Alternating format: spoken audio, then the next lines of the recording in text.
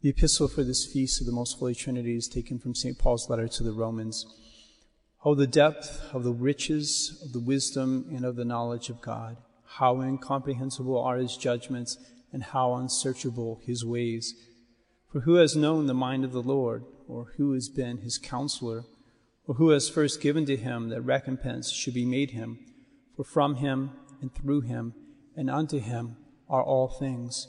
To him be the glory forever. Amen. Please stand for the gospel.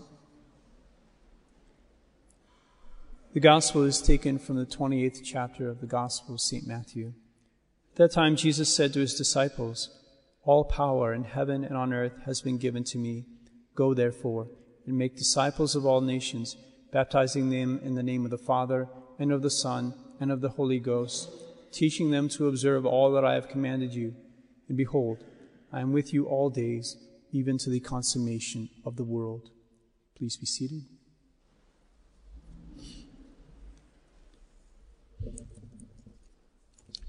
In the name of the Father, and of the Son, and of the Holy Ghost. Amen. My dear faithful, it's so difficult for us to understand the life of God because that life is so very simple. It's utterly simple. Everything in our life is broken into discrete, separate parts, whereas the life of God has no parts at all. Whatever is separate in our life is one and the same in the life of God. My breathing is not the same as my talking, is not the same as my walking, is not the same as my thinking, is not the same as my loving. But in God, his thinking is the very same act as his loving, is the same as his living, is the same as his creating, is the same as his blessing. It's all absolutely one and the same reality. For us, each action is separated from the next action by a moment of time. Our actions are sort of spread out one by one on a thread of moments and minutes and hours and days and years. Each action separate from the following action. But God's activity is of only one moment. It's absolutely simple. God acts in one moment alone, the single moment of eternity that encompasses all moments, all of our moments of time. Very difficult for us to understand this absolute and utter simplicity of the life of God. But as difficult as it is for us to understand the simplicity of God's life, it's just as difficult for us to understand the diversity of his life. Because not everything in God is absolutely simple. When our Lord came on this earth, he revealed to us that in the midst of God's supreme simplicity, there is some differentiation. There is some diversity. There's embedded some distinction. We would expect that for God in his simplicity, there would exist, like there does for us, one person for one concrete nature. So this is the way that all human beings are. For every person, whenever you have one person, one human person, you also have one concrete human nature. Whenever there are two persons, there are two distinct concrete human natures. That's always the way it works. I mean, when a new child is born, we don't have to ask ourselves, so how many people do we have here? Is this 1, 3, 16 people that we have with this one concrete human nature? We always know it's always going to be one person for the one concrete human nature that's there before us. It's always the case. But this is not the way that it is with God. In God, there is one concrete divine nature, but three, not one, not two, three distinct persons. And because this sort of thing is utterly unknown in the created world. There is no instance of this in the created world. So you would never find that.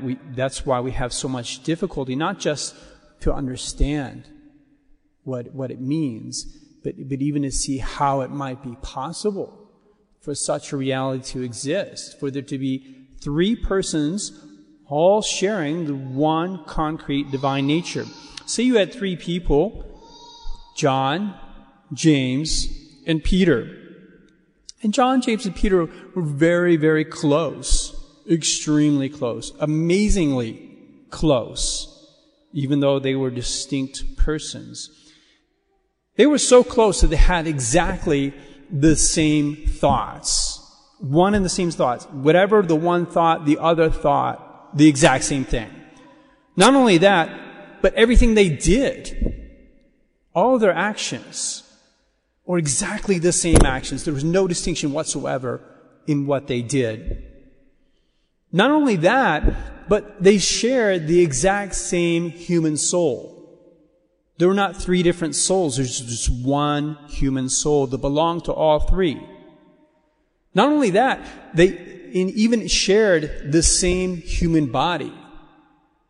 For those three persons, they had the exact human soul. They had the exact same human body.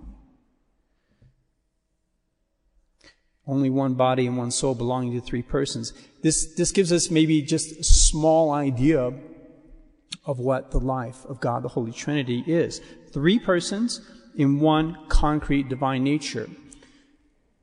So because this is the greatest mystery in our faith, it's so easy to go wrong. It's so easy to fall into heresy in regards to the Holy Trinity. It's a dangerous Sunday for the priest to speak. You see already from the very beginning, we're getting to very, very difficult theological questions. The priest has to be careful not to fall into heresy. There's two main ways in which you can fall into heresy. And you'll find in the preface of the Holy Trinity the clarification of what we must not do to fall into heresy. We must not divide the substance of God, and we must not confound the persons. These are the two main ways in which to fall into heresy. You divide the substance of God when you make the persons too different from one another. When you say that they are actually of different natures, that they have a different existence, that they have a different thinking, that they have a different loving, that their actions are different. This is the heresy of Arianism, where Arius says that the Father and the Son, he makes them, the Father and the Son, two different. He says the Son is a creature of the Father. He's the greatest creature of the Father, but he is a creature. So instead of the Father and the Son being absolutely equal, having the same existence, having the same action, he says the Father is the creator and the Son is a creature. He differentiates the substance of the different persons. And this is a heresy. You would notice with this heresy, with the other form of heresy I'm going to talk about as well, what happens in the heresies is we try to take God, the mystery of God, the great mystery of the Holy Trinity, and try to bring it down to our level. We try to make God comprehensible to our limited mind, so we give him a sort of creaturely existence. So the relationship between creator and creature is something that's familiar to us.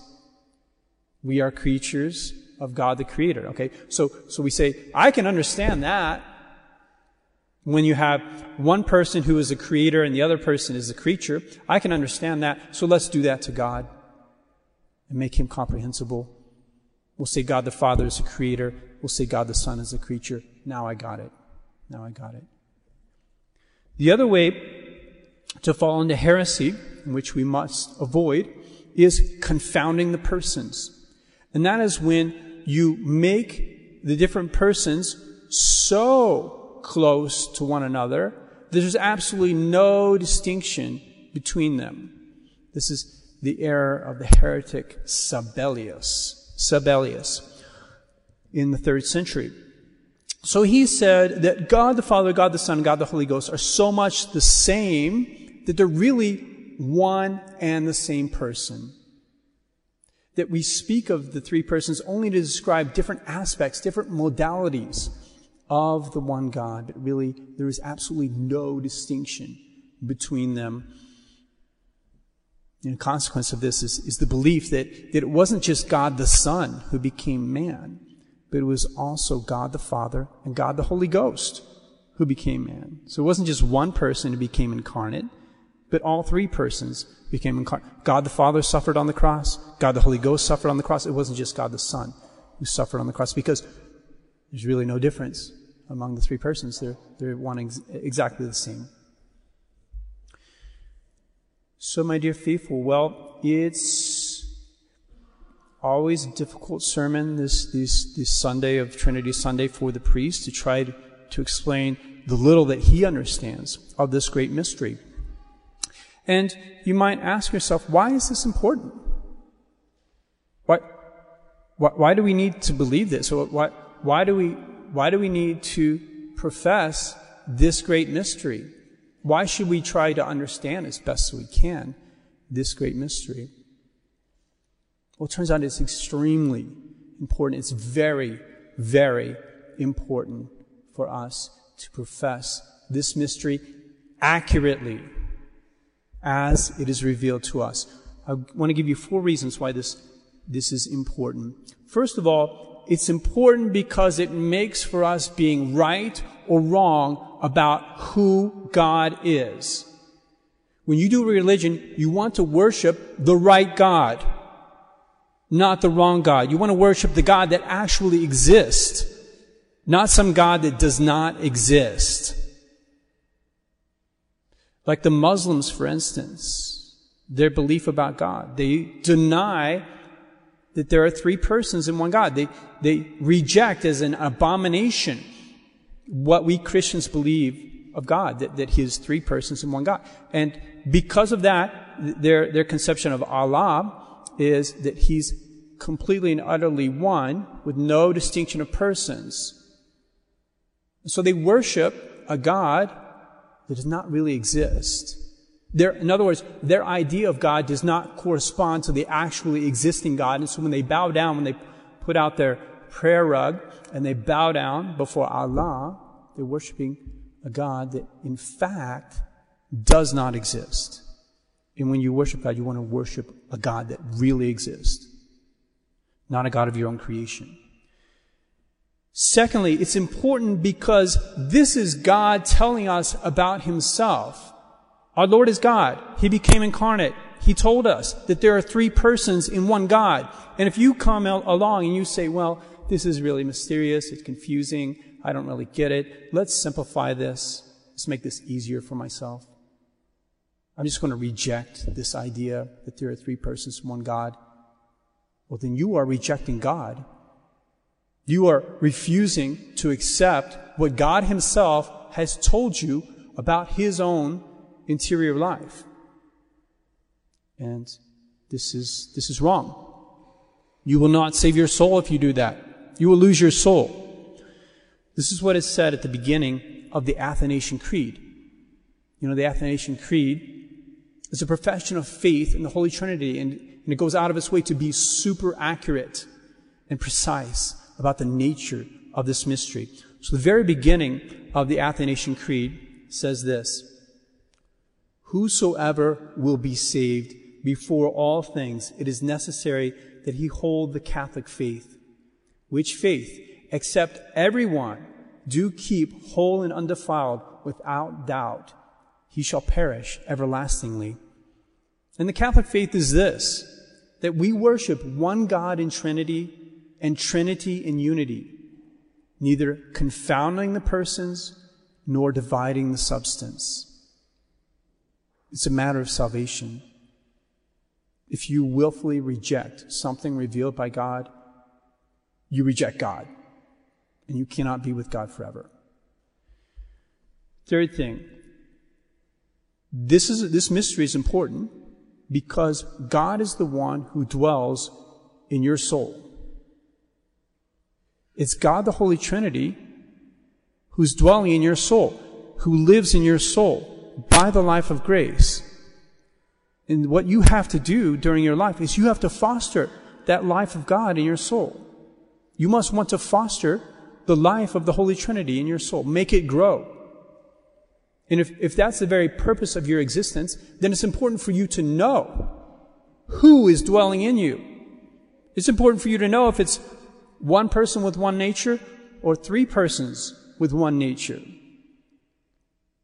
Because the more that you know God, then the more that you understand Him, the better you are able to love Him. You know how a couple, when they're dating, they're like, okay, should we spend the rest of our life together? Should we form a family or not? Well, they don't know when they first meet one another. They have, if they want to dwell with one another for the rest of their life, they have to figure out if they can love one another for their life. To do that, they have to get to know one another. They spend time. They understand one another as best as they can. Perhaps they reach a point where they say, I think we can love one another for the rest of our life. And when it comes to God, what you are meant to do is not just love God for the rest of your life, but to love God for all eternity.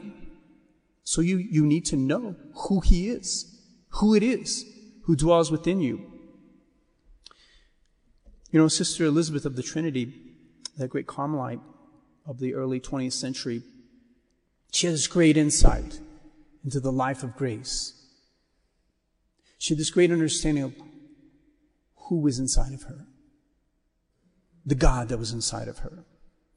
She said, the Trinity, there is our dwelling, our home, the Father's house that we must never leave. It seems to me that I have found my heaven on earth, for heaven is God, and God is in my soul. She understood what was inside of her, God dwelling inside of her, God the Trinity. And she dwelt in God, God dwelt in her. Lastly, it's important for us to profess this mystery because we are meant to have a great respect and awe for God. We profess this mystery as it is revealed to us. We understand that it is mysterious, that we can't grasp it, and we simply bow down before it. We honor this transcendent God who reveals the nature of His inmost life, that there are three persons in one concrete nature, something we have no experience of in this created world. And we say, I cannot grasp this. I bow and I adore it. It's good for us to see that God has a mode of being that is above our understanding so that we can submit our mind to its mystery. We are not able to see contradiction. It doesn't contradict reason. We can't see that. It's not going to contradict reason. But at the same time, our reason cannot grasp it. There's this famous story of St. Augustine. St. Augustine was writing a book. I mean, that's what he did a lot. He wrote over 300 books in his life. So he was often writing books. And this book was a particularly difficult one. It was on the Trinity. And he was taking a break. It's difficult to write a book on the Trinity. So he was taking a break. He was just taking a walk on the beach. And he came across this child. This child had dug a hole in the sand. And he was going to the ocean. He was like filling up a cup of water and he was pouring it into the hole. And St. Augustine was like, what are you doing? What are you doing? And the child said, I'm taking the ocean and I'm going to put it in this hole right here. And St. Augustine was like, you can't do that. That's absolutely impossible. There's no way the ocean is going to fit in this hole. And the child said, and there's no way you're going to understand the Holy Trinity. to try to put the ocean, the infinite ocean of God's transcendent being into your little mind, not going to happen. It's not going to happen. At a certain point, it's good for us to try to grasp as much as we can, but at a certain point we just have to bow down and adore God. The traditional Mass has us pray the preface to the Most Holy Trinity so many Sundays in the year, and I invite you to pay attention to this preface. We're getting ready to pray. It has us say, "It is truly meet and just, right, and for our salvation, that we should at all times, in all places, give thanks unto Thee, O Holy Lord, Father Almighty, everlasting God, who, together with Thy only begotten Son and the Holy Ghost, are one God, one Lord, not in the oneness of a single person, but in the Trinity of one substance." Today at Mass, we have this great privilege, the greatest privilege that we have here on this earth, to join with the angels of heaven in the adoration of this great mystery of our transcendent God, one God, three persons. We must especially ask the Holy Ghost in this time after Pentecost to enlighten our minds, to give us some insight into this mystery of who our God is, and especially that great grace to love God the Holy Trinity dwelling in our hearts, to foster that life of God in our hearts so that we may adore and contemplate the Most Holy Trinity for all eternity. In the name of the Father, and of the Son, and of the Holy Ghost. Amen.